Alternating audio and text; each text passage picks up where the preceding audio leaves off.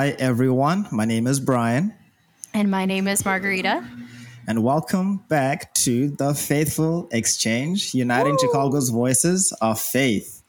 It is good to have you with us today. And today we'll be going into another exploration of the Word of God as we discover who are those who can enter heaven. And this is a discussion that Margarita and Jackie started us off with last time. How was that for you, Margarita?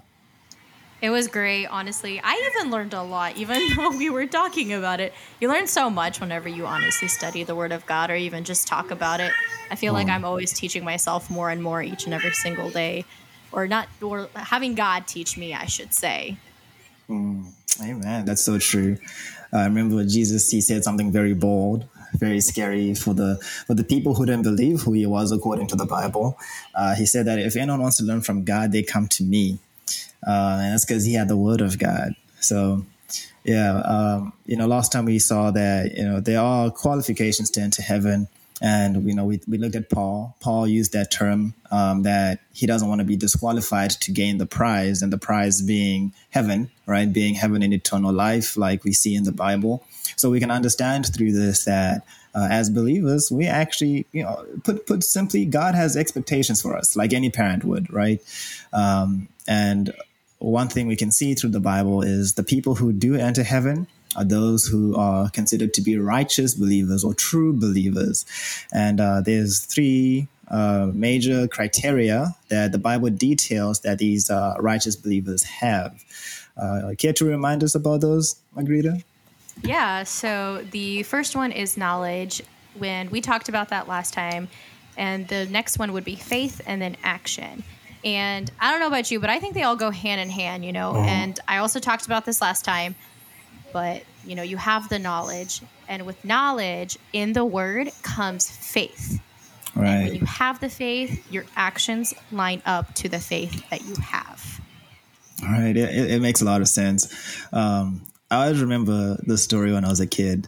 I think my memory probably goes back as far as when I was maybe 4 years old. And I feel that. I remember when my mom said, "Don't touch the stove plate because you get burned." And little adventurous me, I was like, "Really?" And that was not the point of what she was saying. But, little Brian, he put a chair up by the stove, went, and he touched it. And next thing I'm crying. And I'm not being comforted because my mom was like, "I told you that if you're going to touch it, you get burned." And I was just thinking about, how silly, I was back then to not believe that. But then, especially when I think about, these knowledge, faith, and actions, it actually makes sense because, my mom, she gave me the knowledge. "Brian, stoveplate is hot. Do not touch it or else you'll get burned and you'll cry." So she gave me a clear instruction, and I had knowledge of this. But and based on my faith, right? So did I believe her? Did I not believe her? In this case, I didn't believe her. So because I didn't believe her, my actions aligned to those beliefs. I didn't believe that my hand would get burned. So I went and touched it. But if I did believe, then I wouldn't have gone and touched it. And so it's kind of like that, actually. Yeah. Yeah, it's so hard, honestly. But as a kid, what can you do? I feel like it's one of those things where your parent tells you not to do something. And you're like, I'm going to challenge you and say, I'm going to do it. It's like, challenge accepted, mom or dad. I'm going to do what you told me clearly not to do. Right. And that's just how it is. Thinking of Across the Spider-Verse, right? It's a canon event. It has to happen. But, it's so true. I think it's also something we can learn as believers too, right? God is our Father, but naturally a child's inclination is almost sometimes to challenge.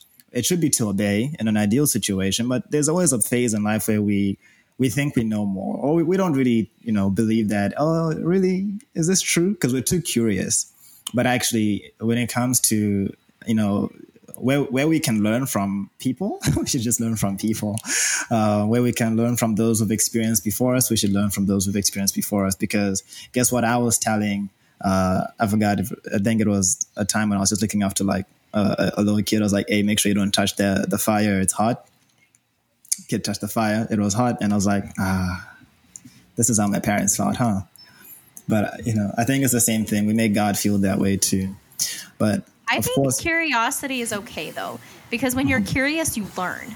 And that's true. When especially with the Word of God. Like if somebody is curious about the Word of God, they're going to be like, well, what does it say? And then they're going to open up the Bible and read the Word of God because they're curious about what it says.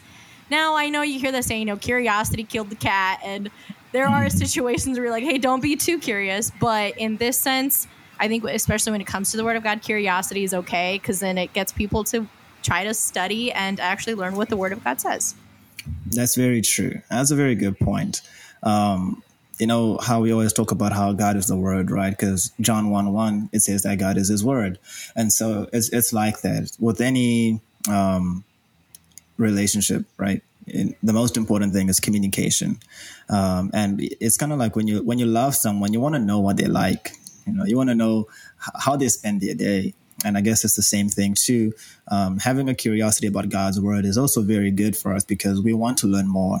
And sometimes, people get discouraged from asking questions. I actually I met a guy today when I was just out shopping, and he asked a lot of amazing questions. I was like, bro, we're going to discuss this on the podcast. He was like, why do you believe Jesus is the true savior? I thought that was an amazing question because there's many religious figures that are out there, but why do we say Jesus? Right? We weren't there 2,000 years ago to see him, resurrect. So how do we know for a fact like that happened? Things like, well, some parts of the Bible contradict each other, right? There's sayings about those kinds of things too. But, as a believer, we should know these things because we are those who are trying to make disciples of the whole world. That's what Jesus gave us as a great commission, to go and make disciples of the whole world. And we have to do it the way he did it. And how he did it was with the word of God. But if we don't understand it clearly, then we find ourselves struggling to meet God, which we already discussed in a previous episode. But today, we want to be those who not only meet God, but actually dwell with God. In other words, we want to enter heaven. And the person who enters heaven is a righteous believer. And there's a verse that I love a lot that really describes a righteous person. It's in Psalm 37, verse 30 to 31. And, it reads that the mouth of the righteous utter wisdom, and their tongues speak what is just. The law of their God is in their hearts, and their feet do not slip. So it's a very, very detailed verse, very beautiful, but it tells us what it takes to be a righteous person. So if you're listening and you're like, I want to be a righteous believer, well, this is the verse for you. All right. It says that the mouth of the righteous utters wisdom, which means that this person speaks the word of God. In the Bible, God's word is the highest wisdom one can attain.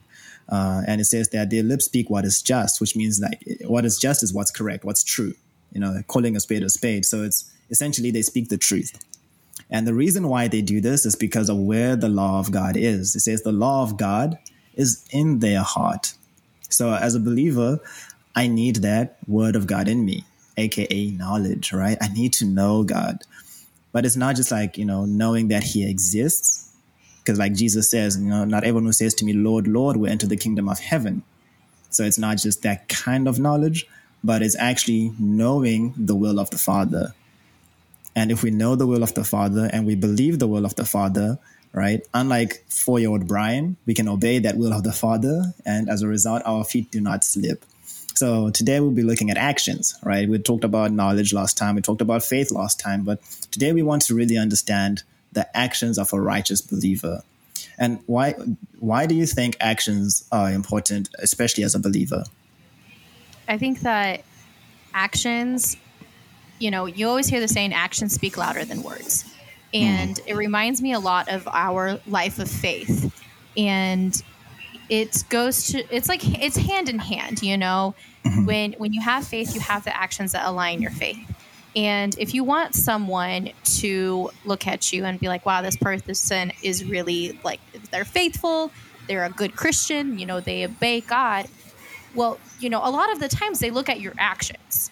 If your actions aren't aligning up to what you are preaching or what you are saying, then they're not going to think of you as a good Christian, or they're not going to think of you as God's obedient servant. They're going to be like, well, this person's just hypocritical. So I think if we're wanting to actually show an example and to have somebody look at us, because God says to be the light of the world. And if we want to be the light of the world, then we have to have our actions that align with our faith. And I think it's so important because those two go hand in hand. If I can speak and speak and speak about faith all day, but if I'm not going out and actually living what I preach, then my words mean nothing. Wow, that's really powerful. You actually just really inspired me there. But that's so true. Like if our faith is according to the word, then our action should also be according to that word. It made me think of what James wrote about in James chapter 2. He says that faith without deeds is actually dead. And that's so true. Even Paul, he always taught against being a hypocrite. He says, do you who teach also practice the things that you're teaching? And that's so important for us as believers. I 100% agree that our faith, it has to align with the word. So that's why knowledge is the most important first, because if you know the correct, like what God wants us to understand from his scriptures, right? If we understand that and we believe that, then we can do what God wants us to do.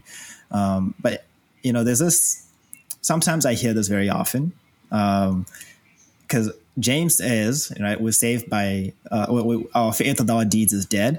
But then there's also what Apostle Paul wrote earlier in Ephesians chapter 2, where he says that actually we're saved by grace, not by works. That actually confused me too. When I was studying the word, I actually asked my mentor as well. I was just like, hey, like these two are like contradicting themselves. Like, what does it actually mean? So if you could explain that to them, that'd be great. Well, no, glory to God. And it also was something that challenged me too. Growing up, I always, I went to church. I did the church thing, like I said before. I was your textbook Christian, right? I made sure that I was there on Sundays. I didn't do anything beyond what I had to do. I was like the bare minimum believer. But, I always thought like, okay, we say that we're saved by grace. So then why do I have to do anything at all? But then it don't make sense to me. Like, so do I just do nothing to enter heaven? That also doesn't make sense, because then why do some people go to hell? Like why is there two destinations? So what actually is determining this? And we say if it's, well, do you believe or you don't believe? It's like, well, what if someone goes on a murder spree, but he says, I believe Jesus is our Lord and Savior? So it's like, it doesn't work that way. So yeah, it can be very contradicting and very like hard to distinguish like what exactly is being meant. And so that's why we have the Bible. And one thing that I've come to really realize is whenever we have these situations where it seems like the scriptures contradict themselves, actually, before we blame the scriptures for contradicting, we should actually check how well do I understand the Bible. And so, concerning, saved by faith, saved by grace, and not works, and also about, faith without deeds is dead. Like, what is the connection between them? Actually, the connection is what kind of actions are being referred to by James, and what kind of faith is being referred to also by James and Paul. So that verse is in Ephesians 2, verse 8. And it says, for it is by grace that you have been saved. Now, this is the part people usually don't look at or don't consider too much. But it says you have been saved through faith. And this is not from yourselves, but it is a gift of God. So again, for it is by grace that you have been saved through faith. So that part is also important, that it is through faith. But the question that we should ask is, what kind of faith would Jesus acknowledge today? Because it's through that kind of faith that Jesus would acknowledge. Because there's a faith that Jesus acknowledges and one that he doesn't. Just like there's a faith that God, at the first coming, there was a faith clearly God acknowledged, which was of Jesus, the disciples, and the martyrs. And there was a faith of believers that God did not acknowledge, the Pharisees, the Sadducees, right? Those people who persecuted Jesus. So yes, I can call myself a believer, but do my actions, does my faith align with what God wants me to believe? And last time we looked at a very, very deep verse, John 14:29. I think it was you who mentioned it, or it was Jackie. Yeah. No, I believe that I was the one that mentioned it. We were just talking and it kind of just came to mind. But yeah, John 14:29, I tell you these things before they take place so that when they do take place, you may believe. Amen. And yeah, it kind of answers the question of what kind of faith would Jesus acknowledge today. And when I hear that verse, it reminds me of prophecy, Right. prophecy and fulfillment of the prophecies. Right. And that's exactly what Jesus is talking about, right? I've told you now before it happens. That means I prophesied. Like my mom. What did my mom say? Brian, don't touch the stove or else you will get burned. That's actually like a prophecy. You know, she's saying you will get burned. I'm not and burned right now. Fulfilled. Right. And it was fulfilled. Right. But more than my mom, right? Jesus, right? What Jesus says is definitely going to happen. So he says, I've told you now before it happens so that when it does happen, which means that when something you promised beforehand takes place, that's fulfilling, right? So what I've told you now, when it fulfills, believe that. That's the faith that Jesus is looking for. That belief is the faith, right? So he's saying, believe the things that I fulfill according to my promise. So actually, it's not just that believing that Jesus he is the Son of God. Satan knows that Jesus is the Son of God. Satan tempted the Son of God or the prophecy about the Son of God. He's saying, oh, it says that. Right. Oh, my gosh. Satan is so petty. How dare you? Yeah, but so it's not just about knowing that Jesus is Lord or knowing that he died for my sins. It is very good that he did those things for us. But that's not the end all be all, because there was also a lot of things that Jesus spoke about, especially for us today. And that's the part that I when I speak to people, it seems to always be the part that a lot of brothers and sisters of the faith, they seem to not have much knowledge about, or at least much concern about. Like, what are the things that Jesus promised would take place in our time today? And are you seeing them? And are you believing those things? Because same thing, first coming. God promised, I'm going to send someone, right? And I'm going to send him in this way and that way and this way. But they didn't understand those prophecies. So even though Jesus was literally standing right in front of them, they called him demon possessed. It actually is crazy that you mentioned that, because it leads back to knowledge, faith, and action. Right. They didn't have complete knowledge of the word. They knew what the prophecy said, but they didn't know the extent of it. Yeah. And then, so their faith didn't align when Jesus actually did come to fulfill the prophecy that was promised in the Old Testament. And so then, therefore, their actions didn't align because they didn't have the faith or the knowledge. Exactly. So it all goes hand in hand. And you can't escape it. Right. It's like a chain. And it's not like actions, faith, knowledge, but it actually is knowledge, faith, action, like 1, 2, 3. Like one leads into the next and leads into the next. So that's exactly the case. And Jesus even tried to let them know that. He said, you are in error because you need to know God. You need to know the scriptures, know the power of God. That's what he said in Matthew 22. And that's it's actually something that is worth thinking about, because at that time, the teachers of the law, the Pharisees, the rabbis of that time, they had to have memorized the law of Moses perfectly. And even Jesus was saying, if you truly believe that law, it talked about me. Like when Jesus, later on, he says that I came to fulfill everything as far back as the law of Moses. So it means that even as far back, Jesus was already promised, but they weren't able to recognize that. And that's why it says he came to that which was his own, but his own didn't recognize him. So then if that's what happened back then, what about us today? All right. How about us today? How well do we know the promises Jesus made about his return today? There's a verse, James 2:19, that comes to mind, where in James 2:19, James says, you believe that there is a God? Good. Even demons believe and they shudder. So it makes sense. Like, demons are those who are cast out of heaven by God. So of course they know that there is a God. They know how God works, and they believe that God exists. And if that's all our faith is today, then compared with the Bible, we're no better than a demon. But we can level it up, right? We can be at a stage where we can have that kind of faith that Jesus is looking for today. And that's, as he said in John 14:29, faith in the prophecies and the fulfillment that he will do.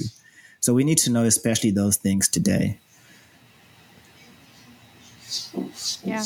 Now, I do think that, especially when it comes to actions of a Christian today, I do think that there are still good actions that a lot of Christians do have today, as far as trying to live a good life and simply just be moral and following the 10 commandments, don't lie, obey your parents, don't steal, going on missionary trips. I think there are still so many good actions that a lot of Christians do have today. And I commend them for that. That's awesome. That's amazing to live a good moral life.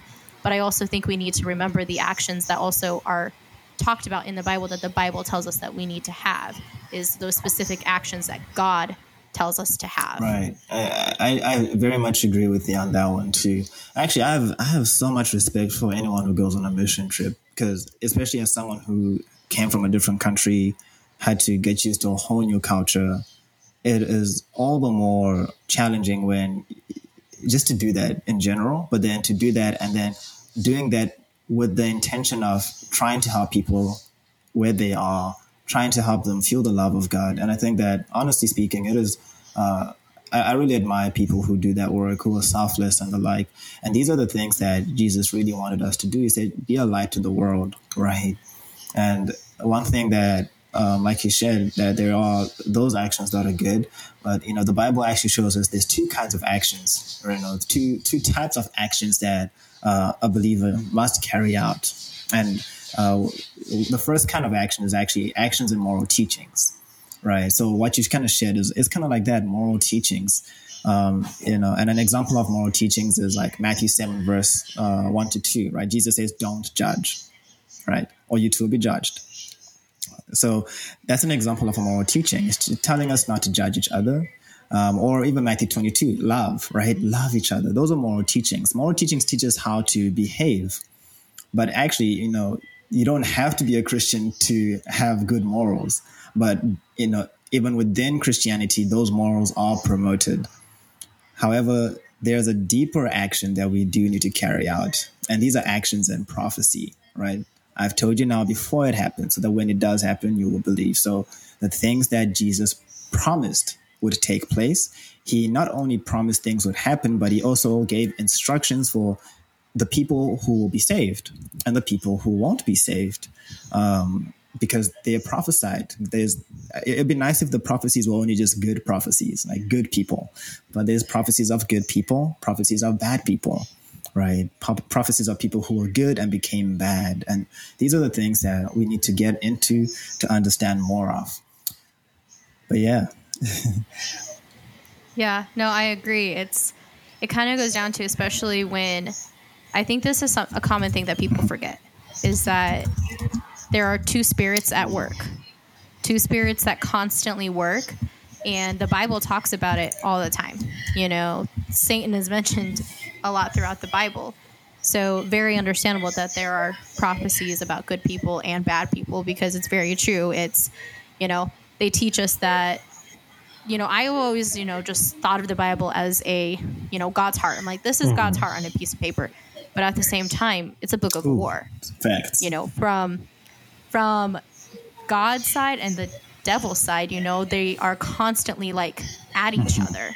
And so for me, it's very true that, you see the Bible and you're like, wow, this is amazing. But at the same time, it's two-sided. There's two sides. There's two spirits at work. So it's God and the devil. They're at war with each other. That is so true. That is facts. And, when you look back in the 6,000 years long biblical history and today, right, those who received the spirit of the devil, they always did the work of persecuting anytime God's work started to take place, and these are people who, if you look, it's always people who think they're doing what God wants us to do.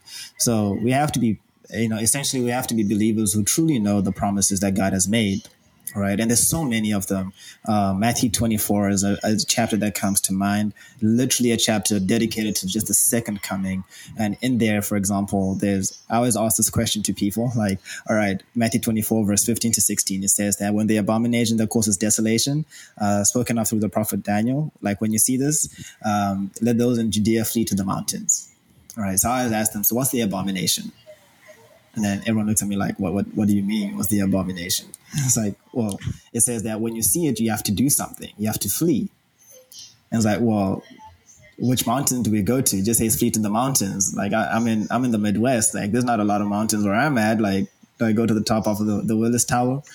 or CS Tau, right? So we have to know these actions very clearly. And if you're someone who actually wants to learn that, then I am very excited to let you know that we'll be getting into that next time. But but there's also an even greater opportunity. It is always fun to be able to share the word through this podcast, but it's even better to just get into a study, right? And so I heard that there's going to be an upcoming Bible seminar that's taking place on Tuesday, Thursday, Friday, starting August 15th. And this will be a Bible seminar that is targeted at helping people understand the whole Bible from Genesis to Revelation. So I heard that they will be going over, very deep contents, especially about our time today as believers, which is perfect. I was like, well, awesome. And when I got the message, I was like, this is perfect timing because we're also going to be talking about the actions that we need to do today as believers as well. So again, if you're interested in joining a Bible study where you can get deeper in these topics about the actions that we as believers need to know today, please do email us at podcast@thechicagochurch.org. And also our Instagram, it is _faithfulexchange_podcast. Please feel free to DM us there as well. And you can always feel free to leave a comment or message us wherever you're listening to this podcast from, be it Spotify, be it Amazon Music, be it Apple Podcasts. Leave a review. We really appreciate it. But again, on behalf of the Faithful Exchange, thank you all so much for making the time to join. It's been a pleasure sharing about who can enter heaven, righteous believers. Let's have the actions of a righteous believer.